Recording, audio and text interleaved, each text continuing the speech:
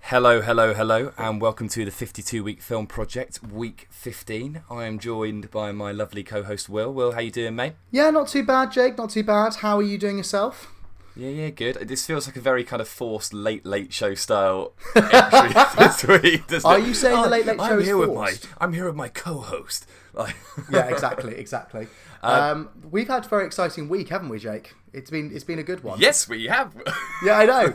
Well, I know we that have, was mate. organic as fuck, but you know. Yeah. I mean, we were saying, I think a couple of episodes ago, we said, and at some point soon we're going to try and do a double bill because, dare we say it, we've got a bit more time on our hands. And then we realised the following week that it was going to be the London Podcast Festival.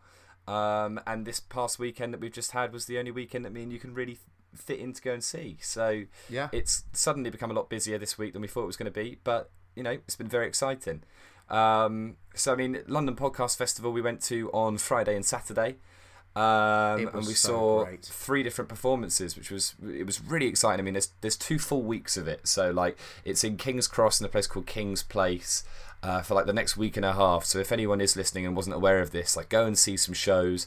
Everything from Within the Wires to Smirsh Pod to there's some really good things. There's a really great podcast, Will. I don't know if you've heard of it. It's called Griefcast. Oh, I haven't heard of that. And it's like comedians that sit down with other famous comedians and they talk through like family bereavements and mental health in the family and stuff like that. It's really funny but really sobering as well.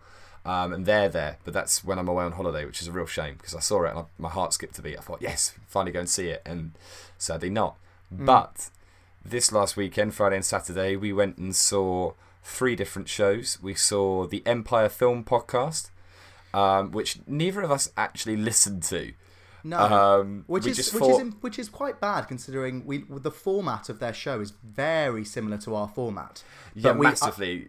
Yeah. I think they switched around just for that episode, the news and the reviews, so they were using the same format. So we were going to shout our copyright clause at them, but you know, they definitely we were the first ever podcast to come up with the idea to do film and TV news.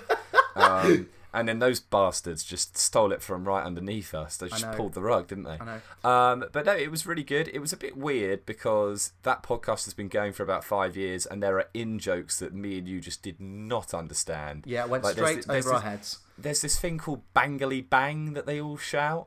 But not a fan. Personally, well, I just don't get. You could definitely come up with a better catchphrase or in joke like "hello, hello, hello," for example. Oh yeah, because that's so original. Because that's such a classic. Everyone's going to be saying that when we do our podcast live.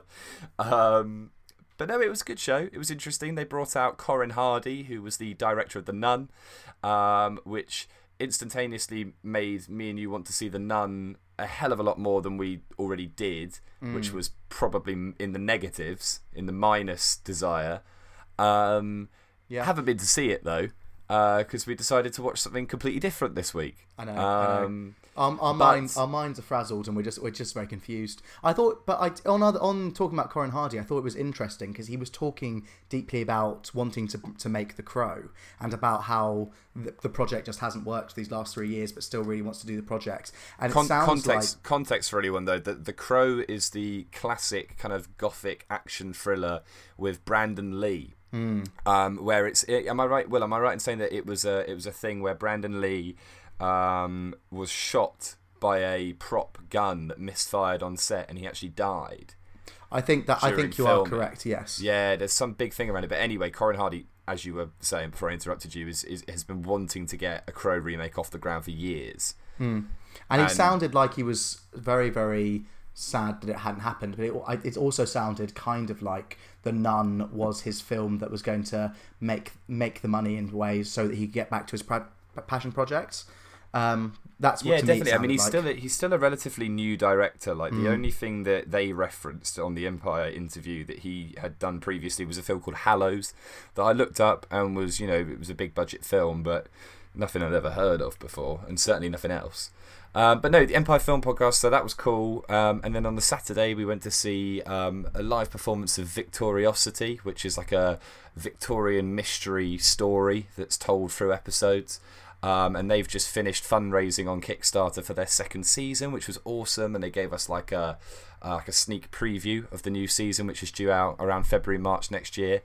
That was especially cool for you guys because Will and Ollie, who I went with, you guys hadn't listened to it, and thankfully we didn't know what they were going to do, but thankfully they decided to do with all of the cast on stage. They did they ran through the first and second episodes, which was good because I was worried that they were just going to jump in with like whole new stuff that you guys would be completely unaware of. Yeah, but you actually got a really cool, unique introduction into the podcast. Yeah, it was really, really good, and I think the Victoriosity is a thing that I've subsequently now listened to, and it's amazing the performances of those actors on stage because it sounds exactly like what you're hearing in the podcast as well. It's insane. Yeah, their voice acting is just very, very impressive. It is phenomenal, and you look them up online, and the people that are voice actors in Victoriosity are like, some of them are in the Shakespeare Company, some of them perform at the Globe. Some of them are in films. Like they do a lot. Like they're really talented people.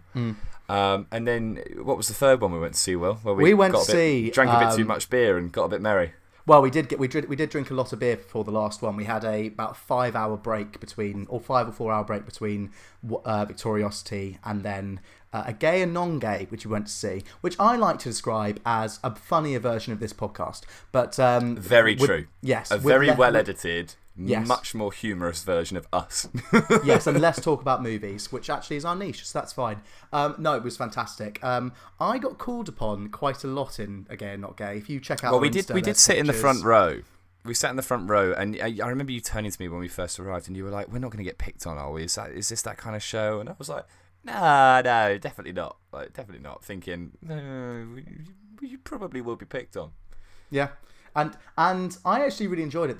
The two guys were lovely. I just thought that it was such a funny show, and it was also really, really well produced. They had a real idea of it being a show. I think that might be because they did the Edinburgh Fringe.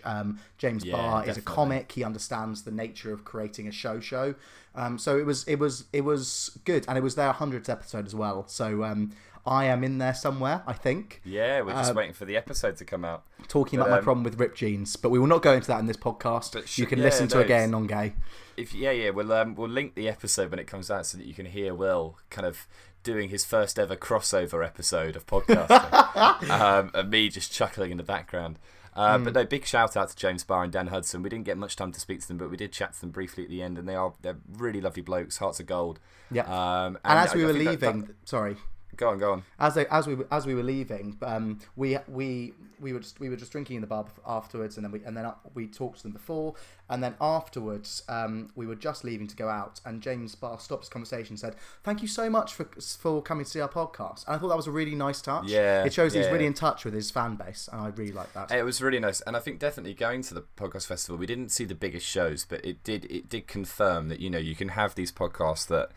They're huge and they're really talked about and they're really popular, but when it comes to it, like, not a lot of people will actually kind of show up physically to go and see a live performance unless it's like a really, really huge one, which kind of it makes it seem achievable what we're doing, and we're starting to build that fan base and we're getting reviews in. Shout out anyone that's reviewed recently. But it kind of just before going to the London Podcast Festival, I remember thinking, like, there is no way we're going to come away from this and think, yeah, we could do it. And, whether it's 52 Week or whether it's another project that we develop in the future, you know what we're like, we could possibly be in one of those rooms or on one of those stages at some point. And that's pretty cool. It was a very inspiring place to be without seeming too daunting. Yeah. Like, I was really impressed by everything that I saw, but I also kind of looked at it and thought, if we try hard enough, we could do that. Definitely. We could do it. And I think also... So that was cool, as a new podcaster. Yes, definitely. I think also coming at our quarter century last week, quarter way through the podcast. Not quarter century. It's called the 52 Week Project, not the 100 Week Film Project. Although that might be better. No, let's stick with the name. No, but as coming through 100-year film project. No. Coming from our quarter episode, I think it's quite good. I think it's rejuvenated us. I think we're very, very excited to keep on going with this podcast, and I think rejuvenated our love of doing it as well. So it's good. I mean, I don't. I mean, I never lost it, but no, I didn't lose it either. If you were thinking, if you were thinking things were getting that stale, well, then fine. No, it's a spiritual bump hit. It's good, all good. But yeah, no. So London Podcast Festival, it's on until, God, dare I say it, like the 21st of September. So lots of great shows. Really not that expensive. Definitely go and check it out. Yeah. Now jumping into the news. Ooh, I'm going to let you have that this week. That was good. I know, mate. I thought I'll give it a try. That will be. We'll have both our versions now on the audio that is hopefully coming soon. Yeah, that editing ability that we just don't have, but we keep promising to our listeners. But no, yeah, hopefully we will. Otherwise, we want one of those fucking sound pad things where we can just live when we're doing a podcast, press buttons, and it will do things like, "Oh no, you didn't!" And yeah, but my problem is one will be like an explosion, and one of them will be like Will's laugh, and I'm just going to cue it when he doesn't laugh at things that are genuinely funny that I'm saying. I worry that I'm just going to spam it. You know, like when you were used to, like, maybe music. Don't do it. Yeah, well, that. But also, like, those, like, when you were in 14, you were in music class, and you'd be like, DJ. Yeah, I just wanted to cue that. Yeah. Just continuously throughout the podcast. But yeah, going into our news segment, do you want to start off, mate? Yeah, I mean, because we've got a lot to get through, should we do a couple of articles each? Should we sacrifice one each? I mean, I've got one that's not particularly it's not very interesting. It's just the Oscars decided, as many people have probably heard, to pull back on their outstanding achievement in popular film category and reconvene after realising that it was a colossal PR fuck up and just a stupid idea, especially for something that they were hoping would reel in more viewers and actually has probably lost them viewers, considering the way they've handled it.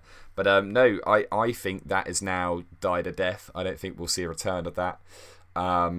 Do you think they'll replace it with another plan? Or do you think they'll just leave it as I think they'll probably shut the fuck up for a while. I think, I remember saying this to you outside the Empire film thing the other day, because they brought it up. It reminds me of a couple of months ago, maybe a few months ago now, when Spotify tried to do that thing where they were like, we're not going to allow artists on our platform that violate our kind of like good persona policy or whatever. So the idea essentially was like they were planning to chuck XXXTentacion, a very controversial rapper who was on trial recently before he was shot and killed. But while he was still alive, they were going to chuck him off the platform because of the allegations against him of assault against a woman and all this kind of stuff. But then his PR team basically just responded in an open letter online saying, okay, Spotify, well, if you're going to do that to us, what are you going to do about all of these legendary, huge artists that are on your platform? And we're talking like Pete Townsend from The Who, we're talking Michael Jackson's music, we're talking AC/DC. What are you going to do with all these guys who equally have had allegations against them in their lives, either of worse gravity or even, or similar kind of ilk? And they retracted the policy because they realised, like, we're not going to be able to make this even and fair to everyone. They're essentially starting a Salem witch trial. And I think very quickly realised that what they were trying to do in a positive way just is not feasible. Yeah. And I think that's what the Oscars have done. I think they've tried to do something that they think is justified and will please the public, and then realised very quickly that they haven't done their due diligence and it's not actually what the audience wants. It's just what they think is the easiest solution. But yeah, there you go. There's that short bit of news that I said probably wasn't worth talking about. Yeah, and then we talked about it. But that's how we work. It's all good. I've got a bit more somber piece of news as my start, addressing the death of Burt Reynolds. The actor died at the age of 82. Now, in the Empire Film podcast, we also had this piece of news delivered to us. So I thought I'd find some pieces of news about Burt Reynolds that wasn't mentioned there. So in case people will listen to Empire Film in this one. Because just quickly, you did bring up Burt Reynolds a few news segments ago, didn't you? I'm making a face now because I looked back at it and it's not Burt Reynolds, it's Robert Redford. Oh right. I know. Fuck, no, I had it in my head. You talked about Burt Reynolds. Anyway, carry on with your moving obituary. So I've just got some fun facts. He has been in 145 feature films. Imagine that. Fucking hell. 145 feature films. My favourite film that he is in is Boogie Nights. I think it's one of the only ones I've seen. But just because... Come on, mate. There's 145. Like, yeah, I know, but try a bit harder. A lot of them were in the 1970s and 80s now. before Ye's inception. And yes, so Boogie Nights is one of my favourites. He was really, really quite scary in that film. And it just showed how good of an actor he was. I found this interesting. He attended Florida State University for 2 years on a football scholarship, but his sports career was derailed by a knee injury sustained in a car accident. So if he hadn't had that sports injury, perhaps he wouldn't have gone into acting in the first place. It's happened to a couple of actors. I think it happened to Hugh Laurie as well. Hugh Laurie did his back in doing rowing at Oxford and then moved into comedy. And that's now how we get the Hugh Laurie we know and love today. Just thought an interesting thing. A necessary sacrifice. He's also was cast in Once Upon a Time in Hollywood, the Quentin Tarantino's upcoming film. So, did he do any shooting? He hadn't done any shooting, however. So he was cast, but had not done shooting. They should get fucking... Who's that other guy you were talking about? Robert Redford. Yes. They should get him in to do it. Yeah, exactly. And then... Or they should get Alec Baldwin, because he'll take any job at the moment. Oh, stop it, you. And then the last fun fact is in 1972, he did a film called Everything You Wanted to Know About Sex, but are too afraid to ask. And his character name was Sperm Switchboard Chief. So, Burt Reynolds, a long career, varied career, and he was a sperm switchboard chief. What more can you say? Sperm switchboard chief? Yes. So I assume that he controlled a switchboard, and he liked sperm? I don't really know. I can't. Yeah. I haven't watched the film. Yeah, well, maybe that's one for a rainy day, mate. Yeah, I think so. I'll bring it up week 19. Let's look that up. By the way, let's do that when we do another double bill. Yeah, week 19. I'll bring it up. Yeah. Next piece of news, mate. Yeah, okay. So, really brief one. Do you remember the film New Mutants, the next in the X-Men franchise? Do I remember the film? Are you familiar with the concept of the film The New Mutants? I am familiar with the concept of the film New Mutants. So this film was meant to come out in April, right? And Fox pushed production back to pushed the release date back to August 2019. There's now kind of word is out that they're looking to reshoot over half of the film. Jesus Christ! Yeah, but I don't know. I don't know whether they've got guns to their heads, but the cast are kind of coming out and saying this is, it's good because we're now actually making the film we initially signed up to do. Allegedly, when it was first pitched and first cast, it was meant to be quite a dark horror film, kind of in a similar vibe to like M. Night Shyamalan's Split film, like that kind of vibe. Yep. But as filming went on, they made it a bit more of a watered down by the numbers X-Men film, which is fine by me, but I think if you've got an idea you should stick to it. And apparently now what they're doing is this is classic like corporate Hollywood, but apparently because they've seen that there's a real uptick and a real market for well-designed horror films, they've reversed their plan to make it as marketable as possible and have decided to go back to the let's make it quite horrific vibe. Which hopefully means that we end up getting a better film out of it. It's just kind of a bit grating to see that Hollywood, they're realising these things way too late. And it's like, come on, like if you'd had enough faith in this project and you'd worked out what the audience wanted, this could have been out by now. But yeah, hey ho. And we know from the if you really, really try hard in that the X-Men universe is so rich, and films like Logan prove that if you really try hard and make an arty film in that universe, it will succeed. So I hope that the New Mutants now has a good direction behind it. Okay. Yeah, that's I agree. Yeah, I agree. What's your next bit? Yes, so you are aware of the Danny Boyle is not directing the new James Bond film.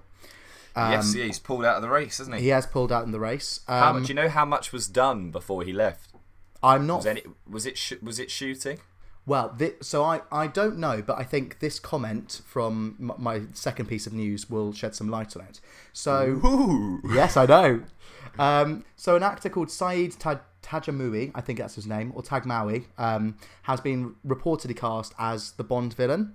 Yeah. He played Samir in Wonder Woman, and he also played Caesar in Lost. I'm not sure if you're aware. Yeah. No, I know the actor. I saw this article. I know what you're talking about. Yeah. Carry on. So what he has said, he's gone to his Twitter and said that he might be cast in the film, but these are exactly his words. We don't know who the director will be, and the producers don't know if they're going to go Russian or Middle East with the baddie right now. I literally received a message saying, if they go Middle East, it's you. If they go Russian, it's someone else. So this poor actor is just being kept in the lurch by the fact that Danny is gone, and the producers are now trying to keep him in, but it just sounds a bit hopeless, really, to me. Do you believe that? Because I feel like with all the NDAs involved in being signed onto a film, I feel like if that is real, he's in some kind of shit for saying that.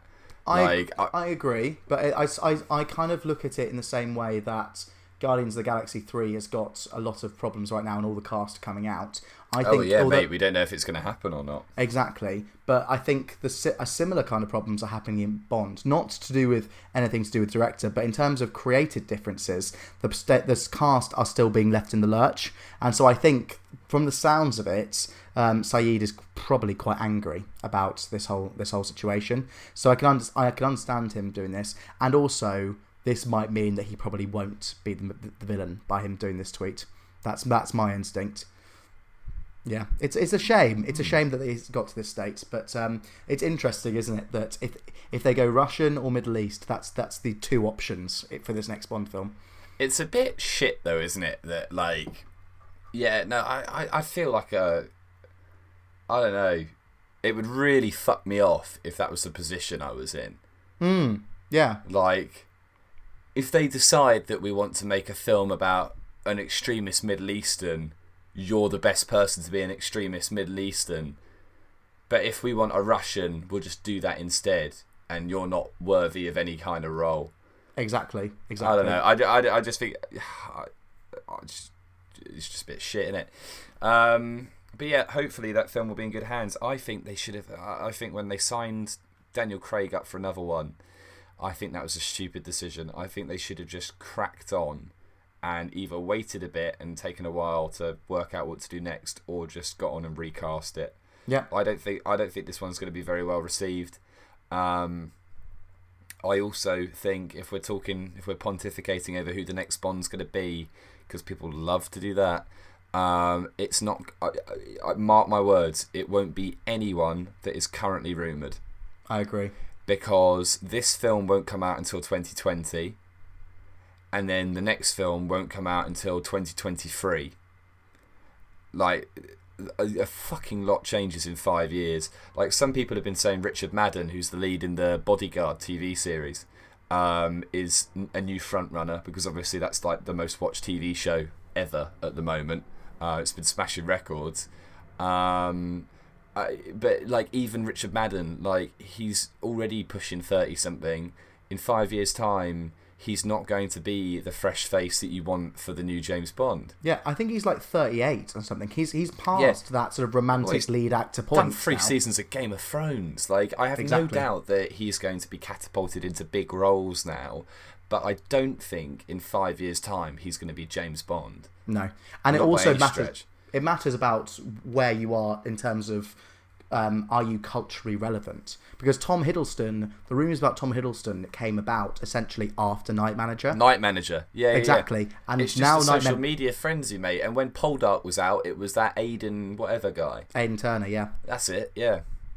And then when Kingsman 2 came out, it was like, oh, could Taron Egerton do it? Exactly. Like, people, like, that's not how they think. Yeah. Like, they're looking at people that you're not even aware of that are probably just about to be cast in Broadway musicals or some shit. Like, they're looking so far deep. No one thought that Daniel Craig was going to be the next Bond. No. He'd just come off the back of filming fucking Layer Cake. Like, exactly. He was not... Yes, he'd established himself as a bit of a hard nut, but he was by no standards this crazy A-list actor who you know, he wasn't where Idris Elba and Tom Hardy are now. And in terms of casting the previous people didn't Bonds, really like him. Yeah, it's either been a new actor like George Lazenby, or it's been people who've auditioned for the part previously and have not got it. So if that's the case, it won't be any of these actors who've not previously auditioned for James Bond, I don't think. Exactly.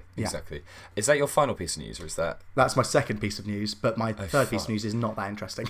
What? Go on, hit me with I'll just do it quickly. Gemma Arterton is to play Dusty Springfield in So Much Love. It's the screenwriter who wrote Carol.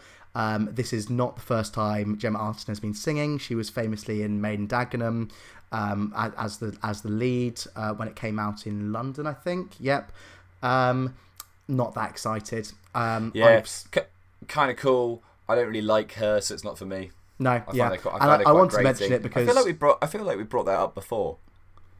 Really? No, we brought up Gemma Arterton before. I don't think we brought up the Dusty Springfield. No. I mean, like, not thinking she's a very good actress. Oh yeah, that's a consistent theme. Yeah, near enough. No, Maiden Dagenham is, in my opinion, one of the worst musicals ever created. And Gemma Arterton was not that great in it. My friends did a university production of it, and they did the best they could do with bad material. The musical is terribly written. There is a line. Are you salty because you weren't in that one? I didn't audition for that one, Jake. And I didn't audition if Will for a was reason. in there, there is a line in the musical, Jake, that he would have shook things up. I am a busy woman, and I am so much better than a man. That tells you all you need to say about the writing of that show. Excellent. Yeah, exactly. Right. Final bit of news from me. This one's this has become like a weird little obsession of mine. And I really, really want it to be a rumour that is proven true. Are you familiar with the whole Michael Bay, Ryan Reynolds, Netflix Thundercats thing? Yes. Right. Okay, so for people that aren't aware of this, Michael Bay is shooting a new film. The writers are Rhett Reese and Paul Wernick, who were on the script for Deadpool 1 and 2. And it's got Ryan Reynolds in the lead, and it's got Dave Franco, Melanie Laurent, Ben Hardy, Corey Hawkins. It's got a load of great actors in it, right? And this is a Netflix film called Six Underground. And it's had, like, even by Netflix's standards, it's had an extremely hush-hush production. They're filming it currently. And no one's allowed on set. No one knows what's really going on. It's got a budget of $150 million. It's shooting in Abu Dhabi. It's shooting in Florence. And there's a bunch of different theories that have developed, which are leading people to think that this might actually be a cover for what is a secret Thundercats live-action movie. Now, I'm just trying to see if there's anything that I can tell you kind of off the cuff, but there's stuff to do with where they've been filming. There's stuff to do with kind of costumes that have been seen around set. The theory comes from the same source that claimed Simon Pegg had been cast in Star Wars Force Awakens, which turned out to be true. And also, Michael Bay has been attached to a possible Thundercats movie since like 2010. I have no idea what's going to happen with this. Screen Rant are all over it. They're like producing an update article on it every day. So hopefully we will find out. Personally, I think if you've got Michael Bay doing all the fuck off explosions and great action sequences, if you've got Ryan Reynolds and the Deadpool writers, you're going to have a fucking excellent Thundercats film. Yeah. But worst case scenario, we end up with a really good film called Six Underground.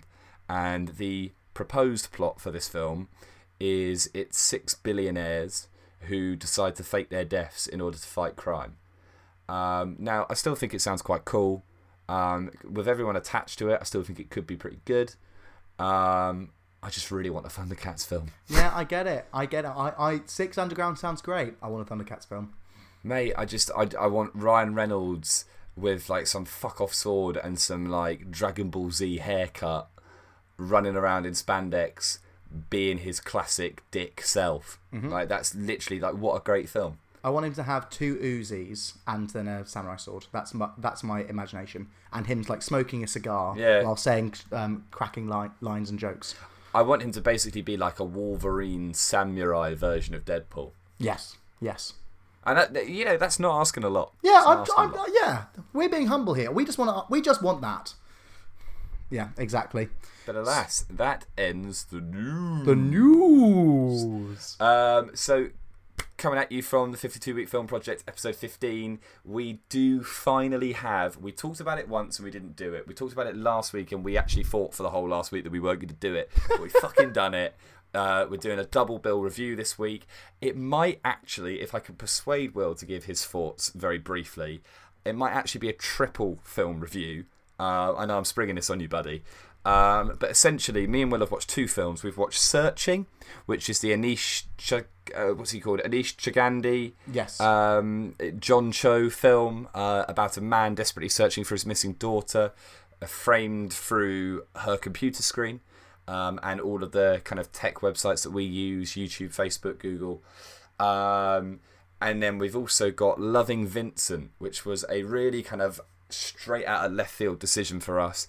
Me and Will have both wanted to watch Loving Vincent for a very long time, and I was scrolling through Netflix and randomly found it, which was incredibly convenient because we were going to do The Nun and we didn't really have time to go and see it. And as we were talking about last week, we were going to watch Yardie. I didn't have the time to go and see it, but Will did. So, Will, before we get into Searching and Loving Vincent, hit me with like a brief review of Yardie. Yeah, okay. So, this was just sprung on me, but I'm ready to go. Yardie is a film by Idris Elba. It follows a character called, I think it's called Dennis. D Dennis, who, after the death of his brother in Kingston, Jamaica, he gets caught up with the wrong group of people and becomes a cocaine dealer, is sent to London as part of the gang, and is on this sort of vengeance quest to try and find the young kid who killed his brother and bring him to justice.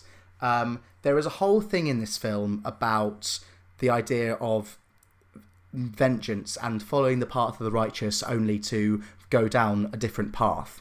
And Dee struggles the whole way through the film to try and find his place, whether he's going to be good and whether he's going to be bad. The good is brought out in the music. The film has really authentic Caribbean, Jamaican music, and that's how Dee can do his release. And he meets a young group of Londoners, where he's in London, who are really, really passionate about music, and he goes into that side. Another positive is his family. Naomi Aki, who is Mona, I think that's the main character. Hang on, I'm pretty certain that's it. She is fantastic in the role as his leading lady. In the film, really powerful woman, really powerful, strong relationship with him and also his daughter. She comes from the actress who plays her. I'm just going to look it up on IMDb quickly. Amel Amin, I think that her name is. No, that's the name of the main guy. Chantal Jackson, who plays Yvonne. That's it, not Mona. She comes from Kingston, Jamaica herself. She's one of her first filming opportunities. Idris Elba found her as an actress in Kingston and brought her to do this film. One of the main things I find so positive about this film is how authentic the scenes and the action looks. It really looks like they've done so much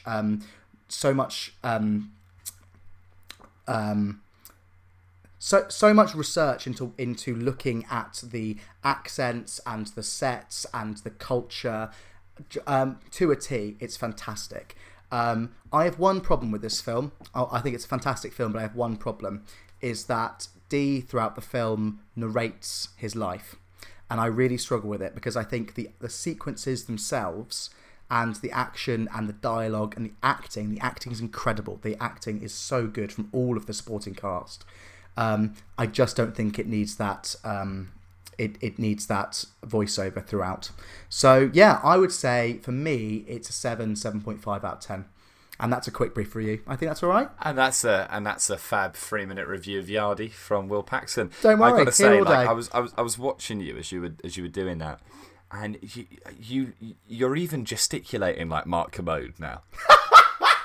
you're making the same points. It's almost like you had a Mark Kermode script in front of you, and that was actually his opinion of Yardy. I'm going to have to look up his review later to double check that it wasn't you just heavily plagiarising. No, but I don't alas, think it was. what a great succinct. Yeah, I do really want to see it. Unfortunately, it's not really in cinemas anymore. The plight of modern cinema means some things are there for about 4 fucking days, and then they're there for 2 days at midday during the week, and then they're fucking gone. Yeah. So I don't know if I'll catch it in the cinema. I do love Idris Elba. I'm really impressed that he's got kind of middling to good reviews for his directorial debut. I think he's hit a fairly good first entry. It is an adaptation of a book, as far as I'm aware, so the onus isn't solely on him. It was the first book that Idris Elba ever read. And so it's really interesting how he's got it, it's been a real passion project for him. And Chantal Jackson, who plays Yvonne, was talking in a Radio 1 Extra interview about how Idris would do 2 takes of everything. One take he would do his own directorial view, and the second take it was all down to the actor, and that is mixed out through the film, and that really has created very good performances, because a lot of it is where Idris has steered his actors, and a lot of it is where the actors have steered his scripts and his directing and stuff. So it's really interesting. It's really good. It seems like a real crew and cast have worked really well together on this film. Yeah, good stuff. Good stuff. Moving on to Searching. So Searching is I wouldn't call it a horror film. I'd say it's very intense. It's a modern thriller. Modern in the sense that for me, it didn't really do anything new thriller-wise. It's got the same kind of red herrings as any archetypal thriller, which I'm sure we'll get into in a minute. But it's framed through social media and social devices. And I know that sounds very gimmicky. For anyone that's watched Unfriended or anything like that, you're probably going to think, oh, fucking here we go. Like, this is going to be a cringe fest. But it's very unique. It's very moving. It's a very emotional film. It kind of starts by showing you kind of a montage through a computer screen of this little girl growing up with her mother and father, and then the mother eventually passes away. She dies of cancer when the little girl, Margot, is about 15 years old. And then it's left with just her and the father. And that's kind of where the movie starts. And they've got, a bit of a strained relationship naturally, and they've kind of not fallen out of love, but they're not really as close as they used to be. And then she goes missing. And that's kind of the setup for the film. John Cho is the gentleman playing the father. Now, Will, do you recognise him from anything? Do you know who he is? I know that he is, my first reference from him, and it won't be yours because we've discussed in the podcast how you've not seen the Star Trek films, but he is Sulu in the Star Trek films. Right, and that's my first reference. However, I know what you're going to say. So, jogging way back, this was a reason I was kind of concerned, or like, it didn't make me not want to watch this film, but it kind of made me a bit apprehensive. Because I thought, like, oh, is he really the person to do this? Because first off, amazing Asian lead in a Hollywood thriller film, like brilliant. Like, he's paving a way, and the fact that this has got fantastic reviews, you know what? Even if I don't end up rating it as high as the Rotten Tomatoes rating is, spoiler alert, I am all for this film getting as much publicity as possible. It's needed. It's really needed. But John Cho was one half. He was Harold from Harold and Kumar, with such classics as Harold and Kumar Get the Munchies. He was also essentially the man responsible for popularising the term MILF. Because have you ever watched the American Pie films? Well, I have watched I think I've watched 3, and I think I've watched 4. Which I don't think he's in. I think he's in 1, 2. But I'm assuming because they have absolutely no gay representation whatsoever, there wasn't really anything to keep you watching. I watch film with straight people in sometimes. No, but these are films. These are films like just about hetero dating. Oh yeah, definitely hetero sex. Like, I would get it if there. I know for a fact there are a lot of gay people out there that just don't give a shit about the American Pie films. But in the films, he plays one of like the high school friends who is like like obscenely attracted to Stifler's mum, and just like shouts MILF at different points throughout the film. And is essentially credited, like I looked this up and you go back through Wikipedia, he is essentially credited as the guy who made that term a thing. And that thing is used that term is used fucking everywhere.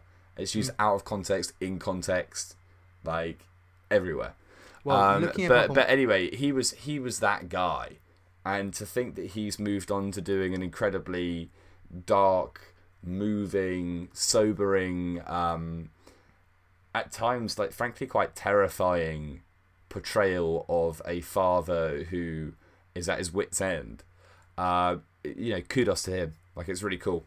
Yeah, I fell in love with this film. I really did. Really, I have really strong opinions about how much I love this film.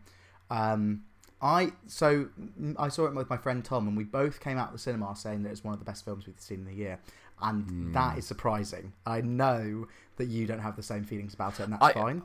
But you still. So what is it? What is it that it did for you that other films haven't done?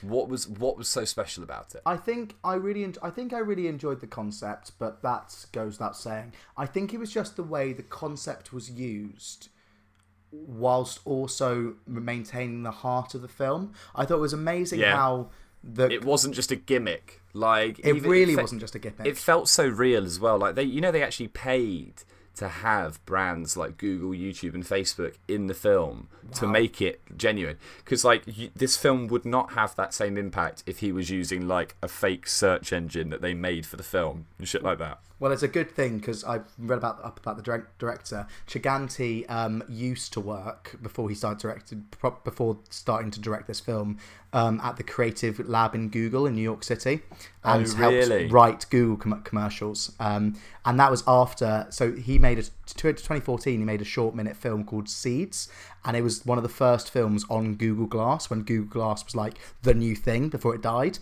And then Google was like, "You're amazing. Right, you're going on the Google creative team." And so he has kind of had this relationship with the online media and selling online media in visuals from his work inception. It's really interesting.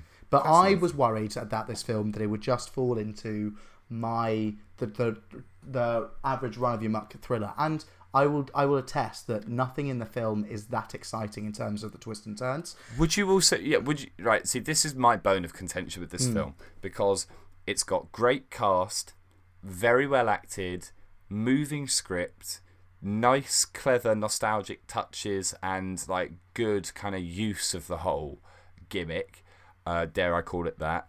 But if you strip all of that away... It is using the same recycled thriller, like, true crime plot that fucking everything is used before it.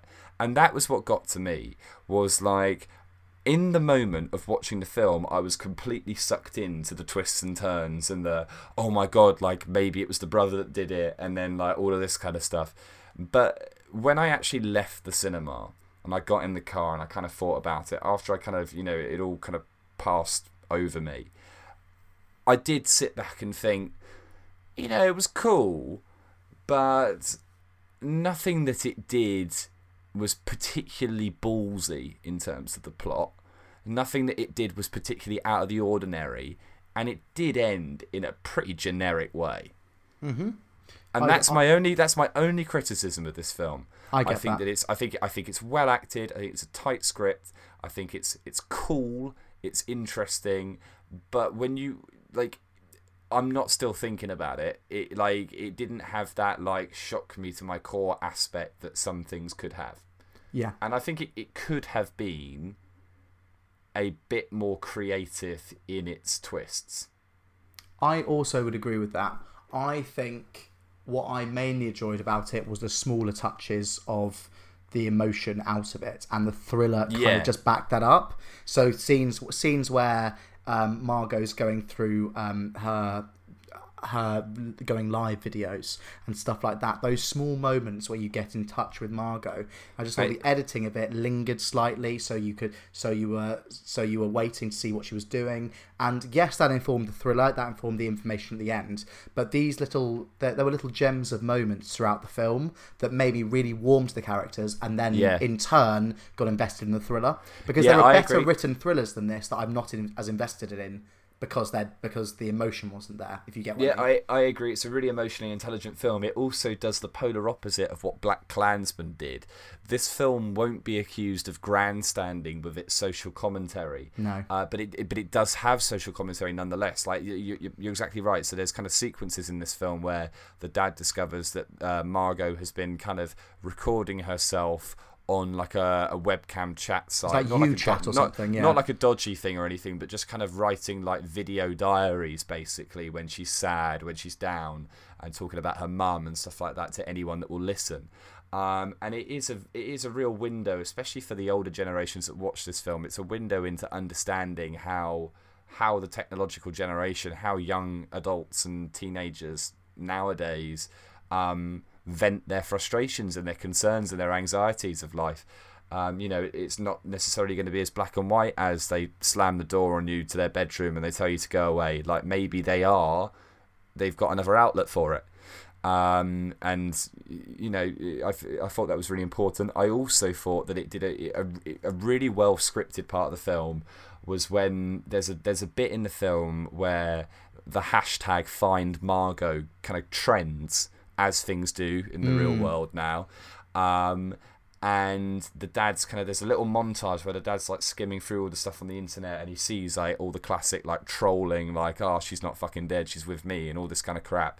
And then he also sees school friends of hers who he's contacted and have been like I'm not friends with her, like I don't give a shit about her kind of thing.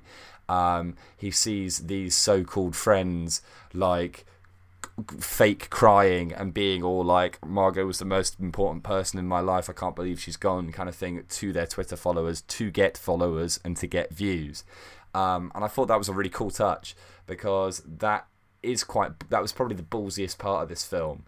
The fact that it wasn't afraid to show that especially in America, there is an endemic problem with that kind of victimhood culture, with that kind of everyone wants a slice of the sadness pie kind of thing.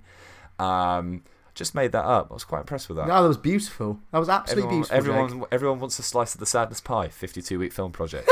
But no, you get the point I'm trying to make. And maybe I am. Like maybe I'm talking myself into liking this film again more and more. But I just felt when everything had settled, it felt a bit archetypal for me. Yeah, I get that. What do you want to go on to? Because we've got another film to review. Do you want to go on to Rotten Tomatoes now, or do you want to do both at the end? Mate, yeah, let's do Rotten Tomatoes. What do you think was the best description from a critic for Searching? Yes, so let me get this right. My best description is from Adam Graham from Detroit News. He has said that a thriller would come along utilising... oh, for God's sake. You're never going to be able to do it.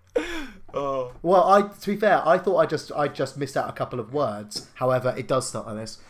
That a thriller would come along utilising these ideas was inevitable. What's unexpected is that it would be done so well. I think that's true. Because it is... Right. Yeah. Yeah, I agree. Mine's a similar lines. Yeah. It's Moira MacDonald from the Seattle Times, and she said, Searching, a pleasantly gimmicky movie, gets its power from something that isn't a gimmick at all, an actor's ability to simply and movingly tell a story.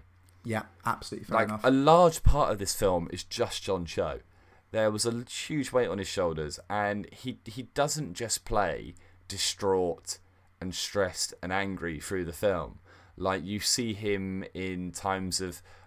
imagine, having to do a film and having to recreate a series of very, very short scenes that are meant to a viewer in a cinema sum up a holistic representation of a happy family life through the years. I'm writing that down as well. Holistic representation. Fucking Boyhood took about 13 years to do that. The fact that this film, in about 5 minutes at the beginning, can completely convince you that this is like a beautiful, lovely, caring family who just get each other and are genuinely a family and not a bunch of actors on the screen. Like, that's pretty impressive. Yeah. Damn it, I'm talking myself into it again. Fuck. You just want to love this film, mate. I don't know why I want to dislike this movie. I don't dislike it at all. I just... what's your most savage quote? My most savage quote is from Christy Punko from Pajiba. Imagine if Up... I know, right? We've done a lot of Pajiba ones. We have done a lot of Pajiba. Yeah, it just I'm come up about a to lot. hit you with another Seattle Times, mate. I think we should like say big up Pajiba every time we do up Pajiba or something. Create it, make it a thing. Anyway, imagine if Up and Unfriended had a baby, but a stupid, ugly baby starring John Cho. Ooh. Yeah, I know. That's what Christy Punko says. Jesus Christ. Pajiba always have either really glowing reviews or Are they the very feminist blog? savage reviews. Are they the feminist blog? No. Did we look them up on a podcast? Yeah, I think we did, mate. Hold on, I'm going to look up Pajiba quickly. Yeah, Pajiba, entertainment, politics, culture, nasty feminist hug box. Oh, that's why we brought up Pajiba before. And they sell merch on their website, and it's a girl wearing a hoodie that says "illegitimate president." Oh God. Ugh. Just get over it. Fucking get over it. It's the same politics that's in Maiden Dagenham. Haven't forgotten it. Still bringing it up. We've just lost loads of our Republican listeners. Good riddance. Yes. Most savage quote for searching from me was Robert Horton of Seattle Weekly. And he said, "It's possible this movie might work better streamed on your own laptop as the Windows within Windows effect gets multiplied." I enjoy Which that. I thought was like, it's not really a big dig. I think he's actually sitting there thinking, this could look even cooler. That'd be so cool if you had a window with another window with another window. That'd be awesome. I like that. Best moment of the film for you, mate? See, I was thinking about this earlier. I think the bit that like the best moments for me aren't the sentimental bits. You know, the bits that really like knocked me sideways were these twists that I'm now trying to say on the podcast a couple of weeks later weren't really that great. I think the bit where he finds the texts between his brother and Margot is pretty fucked up. Like, I was there thinking, like, I know it's not actually going to be him and there's going to be some explanation for it. But, like, at the time I was thinking, but what if there's, like, a 5% chance that he actually did do it and this is where this film is going? Like, the brother actually fucking killed her. Like, see, that's what I wanted that film to do. I wanted it, even if maybe it would have lost some structure and it wouldn't have been as good as a result of it. Like, imagine. I know. Or the bit where he sees the chat account girl who used to talk to Margot online. He sees her face on the obituary website and realises that it's a stock photo. That was pretty fucked up. Yeah, that was good. What about I you? really enjoyed those two moments. Best moment for me is the opening sequence of the film for those sentimental reasons. The annoying thing is that it was spoilt on the trailer loads. That is the only annoying maybe that's thing why about I it. wasn't so kind of grabbed by it so quickly. Yeah, but I think in seeing it in its entirety, I think sets the film up for me to be this big emotional thriller, and I really like the way it went. Also, it's quite nice seeing a Windows 97 / Vista. I don't know exactly what it was.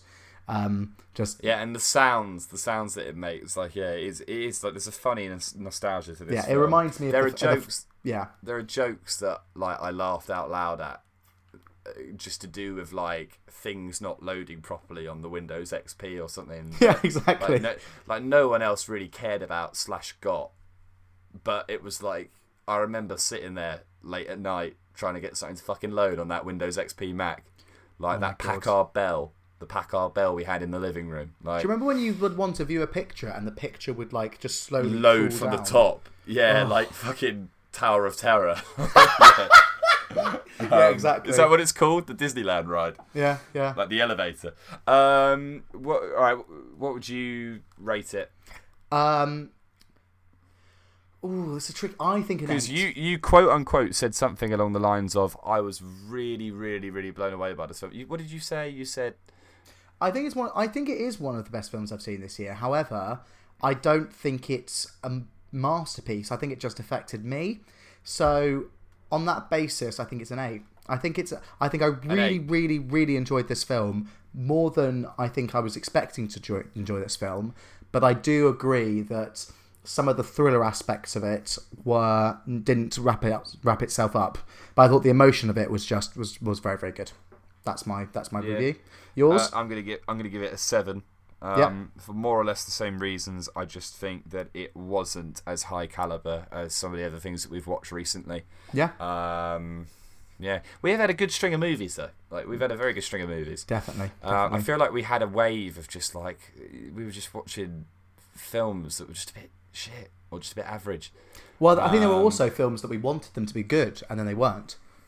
We massively rated Teen Titans though, and I feel like we completely forgot about that. Like I genuinely want to go back and watch that again, and I want to watch the final 20 minutes because I still haven't finished it. Mate, Teen Titans Go still I think is just fantastic. It was brilliant. It was absolutely brilliant. Yep. Like the bit where fucking Batman's chasing them and they keep blowing him up, and he's like, "Batman returns, Batman's back." Batman and Robin, like, and he keeps like coming back out of the explosion. Hilarious. It's so good. So good. Okay, so that wraps up searching. Moving swiftly on. Yeah, haven't got time. Doing another review. We decided to watch Loving Vincent. Now, Loving Vincent was first conceived as a 7-minute short film years ago. But has since moved into a feature-length film produced by the Polish Film Institute or something. Yeah. They funded it. And the concept of this film is it's a narrated story following the final days, the final months of Vincent van Gogh, the famous Dutch painter's life. Obviously a very tragic story. I didn't really know anything about him and the circumstances of his death. So for me, I don't know, maybe you knew more, Will, but for me it was very interesting because I literally knew nothing. I knew the whole thing about him being a bit of a weirdo and cutting his ear off, but I didn't know the extent of the real tragedy and the fact that he didn't sell one painting while he was alive, but now he's essentially regarded as the pioneer of modern art. But essentially the reason this film's so cool is because it itself was painted. It's the first ever painted film. There's 65,000 frames in this film. All of them were painted by a team of 125 painters. It took them 4 years to make, with one of the lead producers even saying, "We've definitely, without a doubt, invented the slowest form of filmmaking ever devised in 120 years." It went on to win Best Animated Feature Film Award at the European Film Awards, and it was nominated for Best Animated Feature at the 90th Academy Awards last year, but it was beaten by Boss Baby. No, I'm kidding. It was beaten by Coco, but I wanted to just scare you for a minute. What did you think of this film, Will? Interesting. Me and you have been wanting to watch this for a while. Me and you have been wanting to get very, very drunk and watch this film and just absorb the textures, absorb what's being seen on the screen. I really like the fact that the film looks as good as you think it's going to be. It's amazing what they do with it is absolutely insane. And I cannot stress that enough. This is not a film to watch on your phone on the train. No. This is a film to watch with the lights off, with a glass of wine, on like the biggest TV screen you can possibly find. Definitely. Using they used an animation technique called rotoscoping, which I thought about. So it's where animators trace over the motion picture footage frame by frame to produce this action. So the whole film's filmed, and then because it's painting, however, each individual painter will have to paint a separate frame of that action sequence to do that. That's insane. It's insane. It's an insane idea, but it works so brilliantly and it looks so beautiful as a film. I really like the fact that it's in I can't remember the exact ratios, but it's in a smaller ratio that's used for older films or art house films, and it makes the squareness of the screen makes it look like a portrait. I've said all the positives about this film, which is the visuals. I have a real problem with this, not with the story, because I found it very interesting. I just had a real. How much did you know about him and his final months before watching it? I knew the big facts. I didn't know enough about the death. I didn't really know what happened leading up to the death. I knew about the fact that he hadn't sold any paintings. Did you know about his like the relationship with his brother and? I knew kind of about that. Essentially, Gauchan or whatever he's called. I knew things about it. Doctor Who does an episode on called The Doctor and the Vincent, and it is of course, and it is one of Doctor Who's best rated episodes, which Stephen Moffat writes, and it is very good and it's very sentimental, and it tells you. I mean, it is mainly a Doctor Who story, but it tells you enough to get the idea. Incredibly brief interlude. We didn't bring up in the news segment that Doctor Who new season has a release date, 7th of October. I'm cheering. Will is doing a Will dance. Oh, so for exciting. anyone who knows him, you'll know exactly what I mean. For anyone who doesn't know him, hope to meet him on a dance floor one day. I thought it was in November, December, or January, and when it said it was October the 7th, yeah, mate, it's less than a month away. Should we? I think we should review the first episode on the pod. Yeah, I would love to do that. God, I would get because you are. We've talked about this before on the pod, but you are a huge Doctor Who fan. I enjoy some of the old stuff. I love Christopher Eccleston. I love David Tennant. Completely fell off the map after that for me. Because Russell T Davies is the best writer in television. Yeah. Yeah. And I also felt that nothing really in the Doctor Who universe. Is that what they call it? Do they call it the Doctor Who universe? I think I've heard the term. They have to. Before. They have to. Surely. But anyway, nothing for me got better than Torchwood seasons 1 and 2. I think that was some of the best BBC drama ever, and some of the best sci-fi I've ever seen. So I just think the rest of it fell flat for me. But I'm really interested in seeing Jodie Whittaker. I think she could be really, really good. I really like her as an actress. I really like her in the Black Mirror episode she's in, which is one of the most fucked up ones, The Entire History of You. Yeah. So yeah, we'll talk about that later. Anyway, back to Loving Vincent and why you don't like it. I do like the visuals. I think it's an incredible thing. I just felt that the film's use of telling a story, it kind of reminded me like Who Do You Think You Are? It reminded me of one man going along a journey, and people said, I remember because I was there. And then... So for me, I know exactly what point you're trying to make, and I completely get it. I agree. I think that the film, and I think this is probably because of like streamlining it into a way that made it doable for actually the whole thing to be painted and not be too technical as a film. But for me... the film is basically a series of conversations with different characters, and that is good from an artistic perspective because it allows them to just focus on drawing those faces close up by and large, and then doing some other kind of breakaways which are more landscape. But for me, the plot kind of felt like a series of cutscenes from a video game that actually cared about its story. Yep. Like the bit that you play a video game for, by and large, is the bit where you're actually playing it, and then the cutscenes are kind of that addition. Like they provide you with some exposition. It usually involves the characters talking because the characters can't really talk when you're busy like blowing shit up or doing whatever you're doing in the game.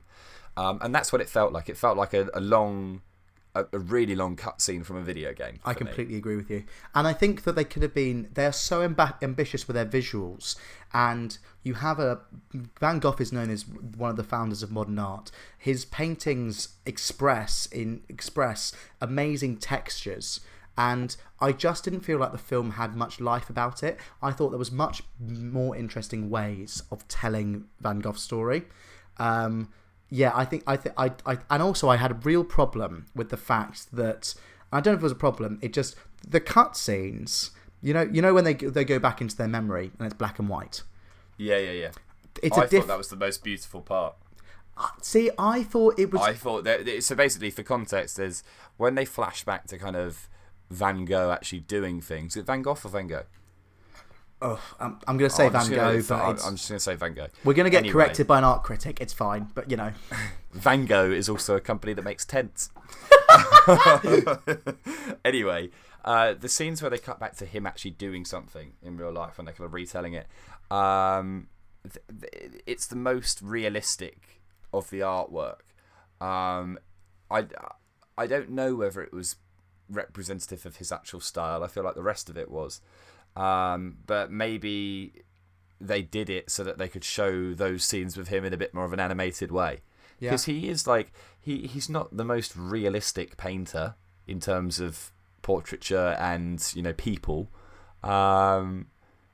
He's just very unique. I would have preferred to have a consistency of style, and that's not to do with the black and white. It's to do with the actual the black and white scenes. It looks more animated and less arty.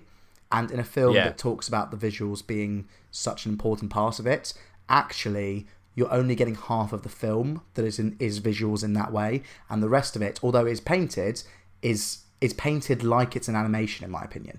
It's not painted. No, I get you, but I also was really impressed by those scenes. I think that it looks so vivid and so real that I just think, fuck, the fact that they could paint that is just beyond me. 2 points I wanted to make in response to your kind of thoughts on the story. Yeah. I think the casting is amazing. It is amazing, isn't it? I think that you have to give it credit for that. Like, it must be fucking cool for these actors because they were kind of turned into a moving painting based on, and they're each of the characters is based on a painting that Van Gogh did of each important person in his life. And it shows you that in the credit sequence. It shows you the pictures of the actual actor dressed up like the character right next to the painting that Van Gogh did that it's meant to be inspired by. That end credit sequence is amazing, yeah. It's really so cool. It's really, really cool. I thought Cyrese Ronan, who is an actress that I really don't like for whatever reason, she bugs me a bit because it just seems like she's infallible. Like, she can't do any wrong when it comes to films. Like, she's like constantly the critic's choice, and she's constantly in critically applauded films. And I just want her to, I just want to see her do something shit, so that it can not just be, oh, Cyrese, she's so perfect all the time. Do you know what I mean? I know what you mean. Yeah, I know what you mean. I want some kind of reality, and because I think it's a dangerous line you tread when you get to a point where critics just applaud you no matter what. So it would be interesting to see her do a film that people can agree on was not a very good performance from her, and see whether the critics genuinely do slate her or whether they actually are like, oh no, she did a great job again. The Rotten Tomato effect is what I'm referring to. Ooh. But I thought she was cool. There's a line where she's talking to the main character who's trying to find out what happened to Vincent. She said something that really stuck with me, and I watched it last night, and it stuck with me all the way through the day, which I really liked. And she said, when she was kind of reminiscing on him, she said, no detail of life was too small or too humble for him. He appreciated it all. And I just thought that was really beautiful. Yeah. I really, really loved that. There was something so nice about it, and the way it's delivered is really nice as well. I also think Jerome Flynn is great as Jerome Flynn for me is the Gaucher or Gaucher or whatever. What's her name? Helen McCrory, who plays the doctor's maid, who is a Shelby. She's the head of the Shelby family in Peaky Blinders. And she's a phenomenal actress. I haven't seen her in anything other than Peaky Blinders before, so that was cool. It was really nice to see her. You must have seen her in Harry Potter. Oh, what was she in Harry Potter? She's Malfoy's mother, Narcissa Malfoy, and she's great in that as well. Okay. Well, yeah, but like again, years ago, so and bit parts. I wouldn't have remembered her from it. I just thought I thought the way the story progressed was average, but it was average for a reason, I think. Okay. I thought the cast was excellent. Even like Chris O'Dowd playing the postman the dad. We love Chris O'Dowd. Oh, I'm such a big fan of Chris O'Dowd. Do you know what I wrote down? Because every week I input a cast list down, and I put the name of the actor, the name of the character, and what things we have seen him in before. And if we haven't seen him in anything, I don't put it. But if it's something of note, I'll put it anyway. And I just put Chris O'Dowd without even needing to look at Wikipedia. Went Cuban Fury mascots.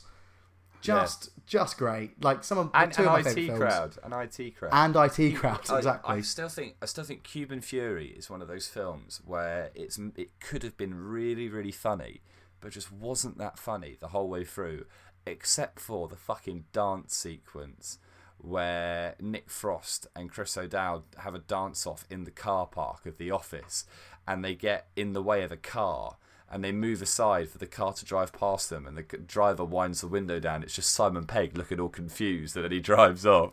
I just think it's one of the funniest cameos in a film. But yeah, no, good cast, and I thought the script was good. Okay. I thought it was interesting, and it was incredibly by the numbers, and it played it very safe. But as someone who didn't know anything about Vincent, I came away knowing what I felt was a lot, and not just the kind of stuff that any regular fan of him would be aware of. I think that this is a film that can please people who know the basics, but also people who are a bit more curious about him and have maybe read books on him, etc. Yeah, okay, I can get that. I've got a fun fact before we go to Rotten Tomatoes. You know Will's fun facts. I do love Will's fun facts. So I try and bring in some kind of thing about the composer every week, and it never works. But this one is very exciting. Why people haven't really heard anything about composition. Exactly. So Clint Mansell is the composer. He has done he's a lead singer and guitarist for the band Pop Will Eat Itself. I have no idea who they are. What the fuck? He has done, but interestingly, he has done the soundtracks for San Junipero Episode, Black Swan, and Requiem for a Dream. And this is his most important fact about him, he has created the YouTube song of the century. Whenever someone does a YouTube video and it's something exciting, it's always on the X Factor. It's that dun dun da da da da da da da da. You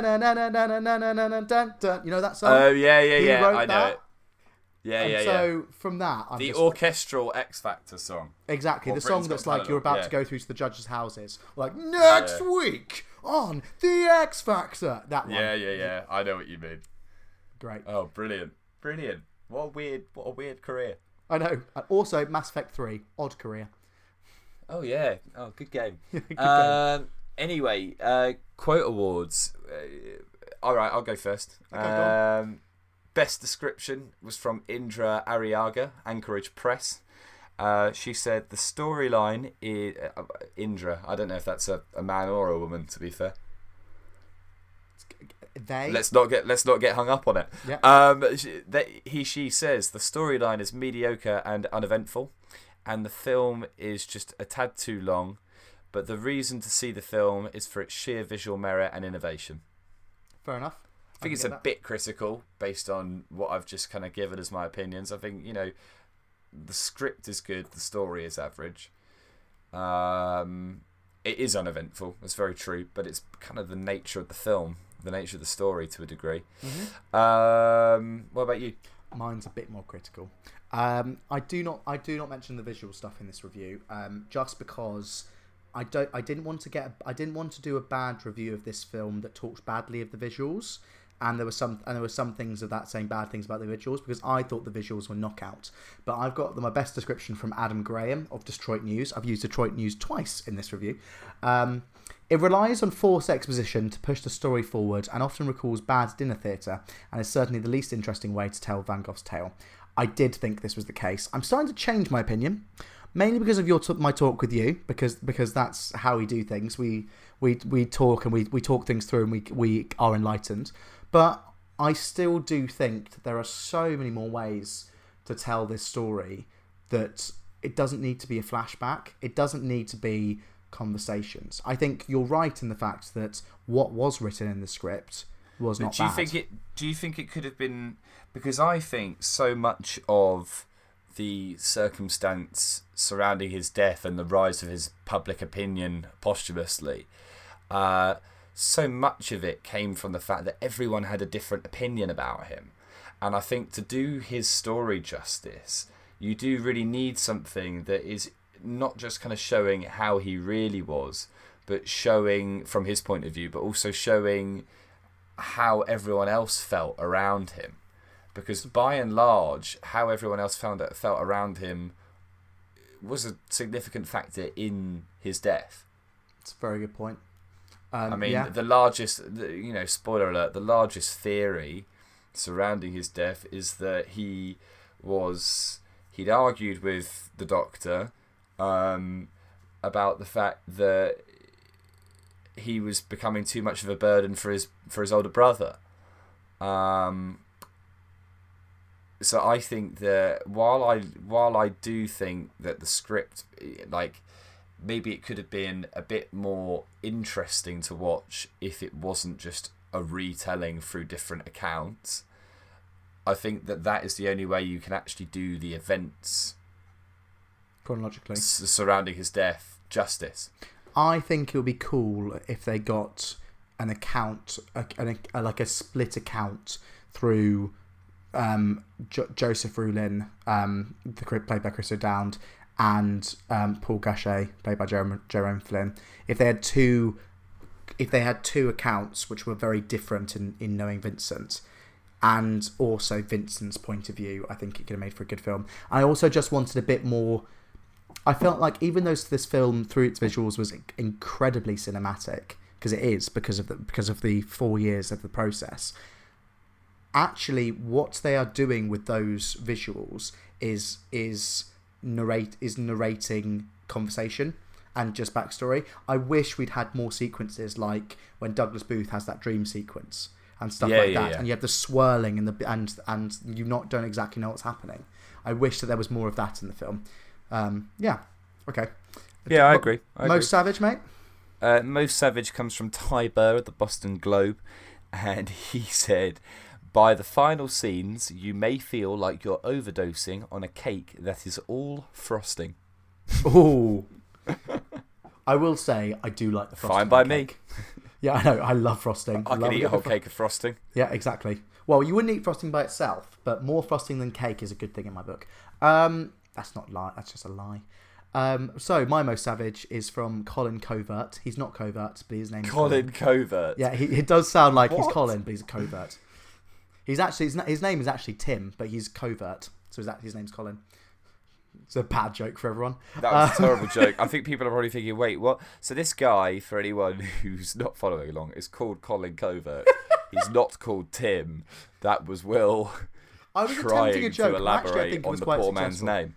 Anyway, he's from the Minneapolis Star Tribune, and he says, by adding hand drawing to every moment of the story, the team hoped to add an unusual dimension to the story. They did. It feels unfortunate and unforgivably gimmicky. Yeah. I mean, I the one improvement I could possibly think of is this didn't need to be a feature-length film.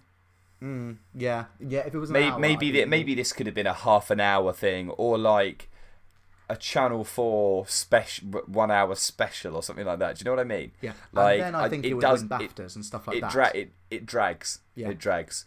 Do you have a favourite moment though, regardless? I have two. I think the end is the credits. most powerful bit of the film for me. Yeah. And I like Douglas Booth's dream sequence, but I think the end of the film has a lot of heart behind it. When you just hear Vincent's words and it crawls up towards the sky, it's just very beautiful. It actually is very moving. Yeah. I think for me, one of my favourite scenes, just because it was so well drawn but also really interesting, was the bit where he went to meet the other doctor, and the other doctor is a bloke who is convinced that there is no way the bullet wound in Vincent's stomach was self-inflicted. I don't know why, like, it's definitely not the most moving part of the film or even the most interesting, but I just thought that bit was really cool, and I think it was really beautifully drawn.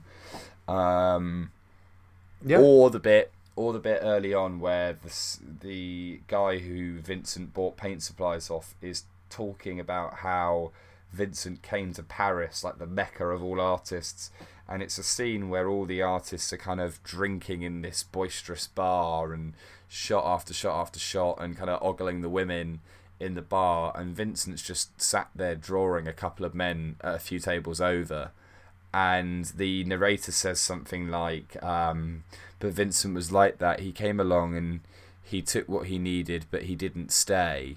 He never stayed long, or something like that. Yeah. But before that, he was saying like, Paris is the final resting place for a lot of artists. They'll come here and they'll never leave. But for Vincent, it was just a layover.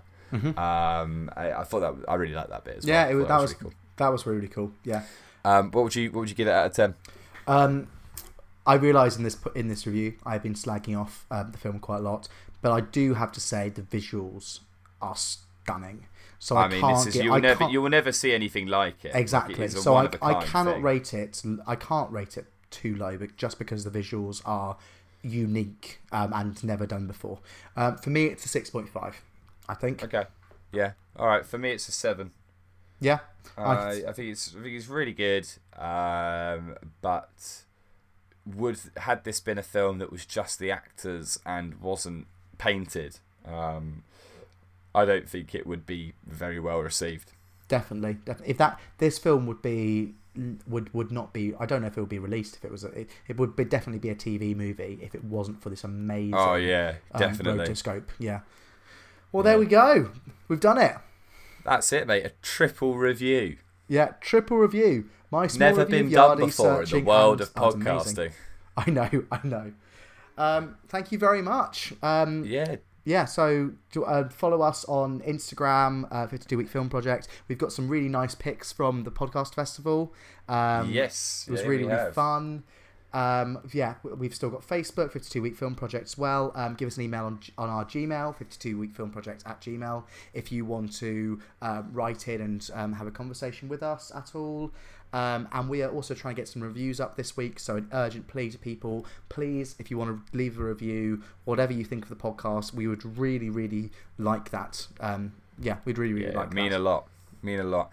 And next week, I really wasn't that excited about this for a very long time. I remember when we first saw the trailer for next week's film come out, you don't really give a shit anyway because you haven't watched any of the previous films. No, I yawned. But I remember when the first trailer for the Predator, the new Predator reboot, which comes out on Wednesday, it comes out tomorrow. When the first trailer came out, it looked fucking shit. It looked like the reboot that no one wanted and no one needed.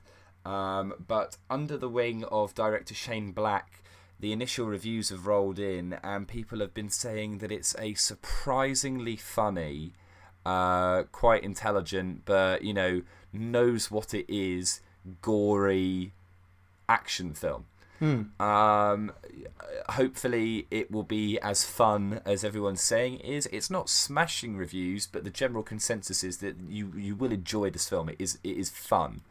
So I can't wait, mate. I'm watching it tomorrow night in 3D in an Odeon Lux. Ooh! In a fancy leather reclining chair. Yeah, can't wait. Very nice, very nice. On my own, nice and lonely. And we will bring you that review next week. I'm away on holiday for a little bit this week, so we're going to wait until kind of back from that to get on and do the recording. Yep. So that'll be out about Wednesday, Thursday next week.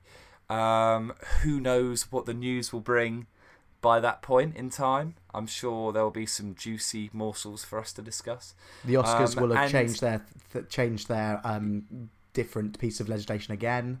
Who knows? Yeah, the Oscars will have a best podcasting award by the next time we speak to you guys. But alas, we are rambling. Massive thank you to everyone listening. Massive thank you to you, Will, and we will see you all next week. Bye.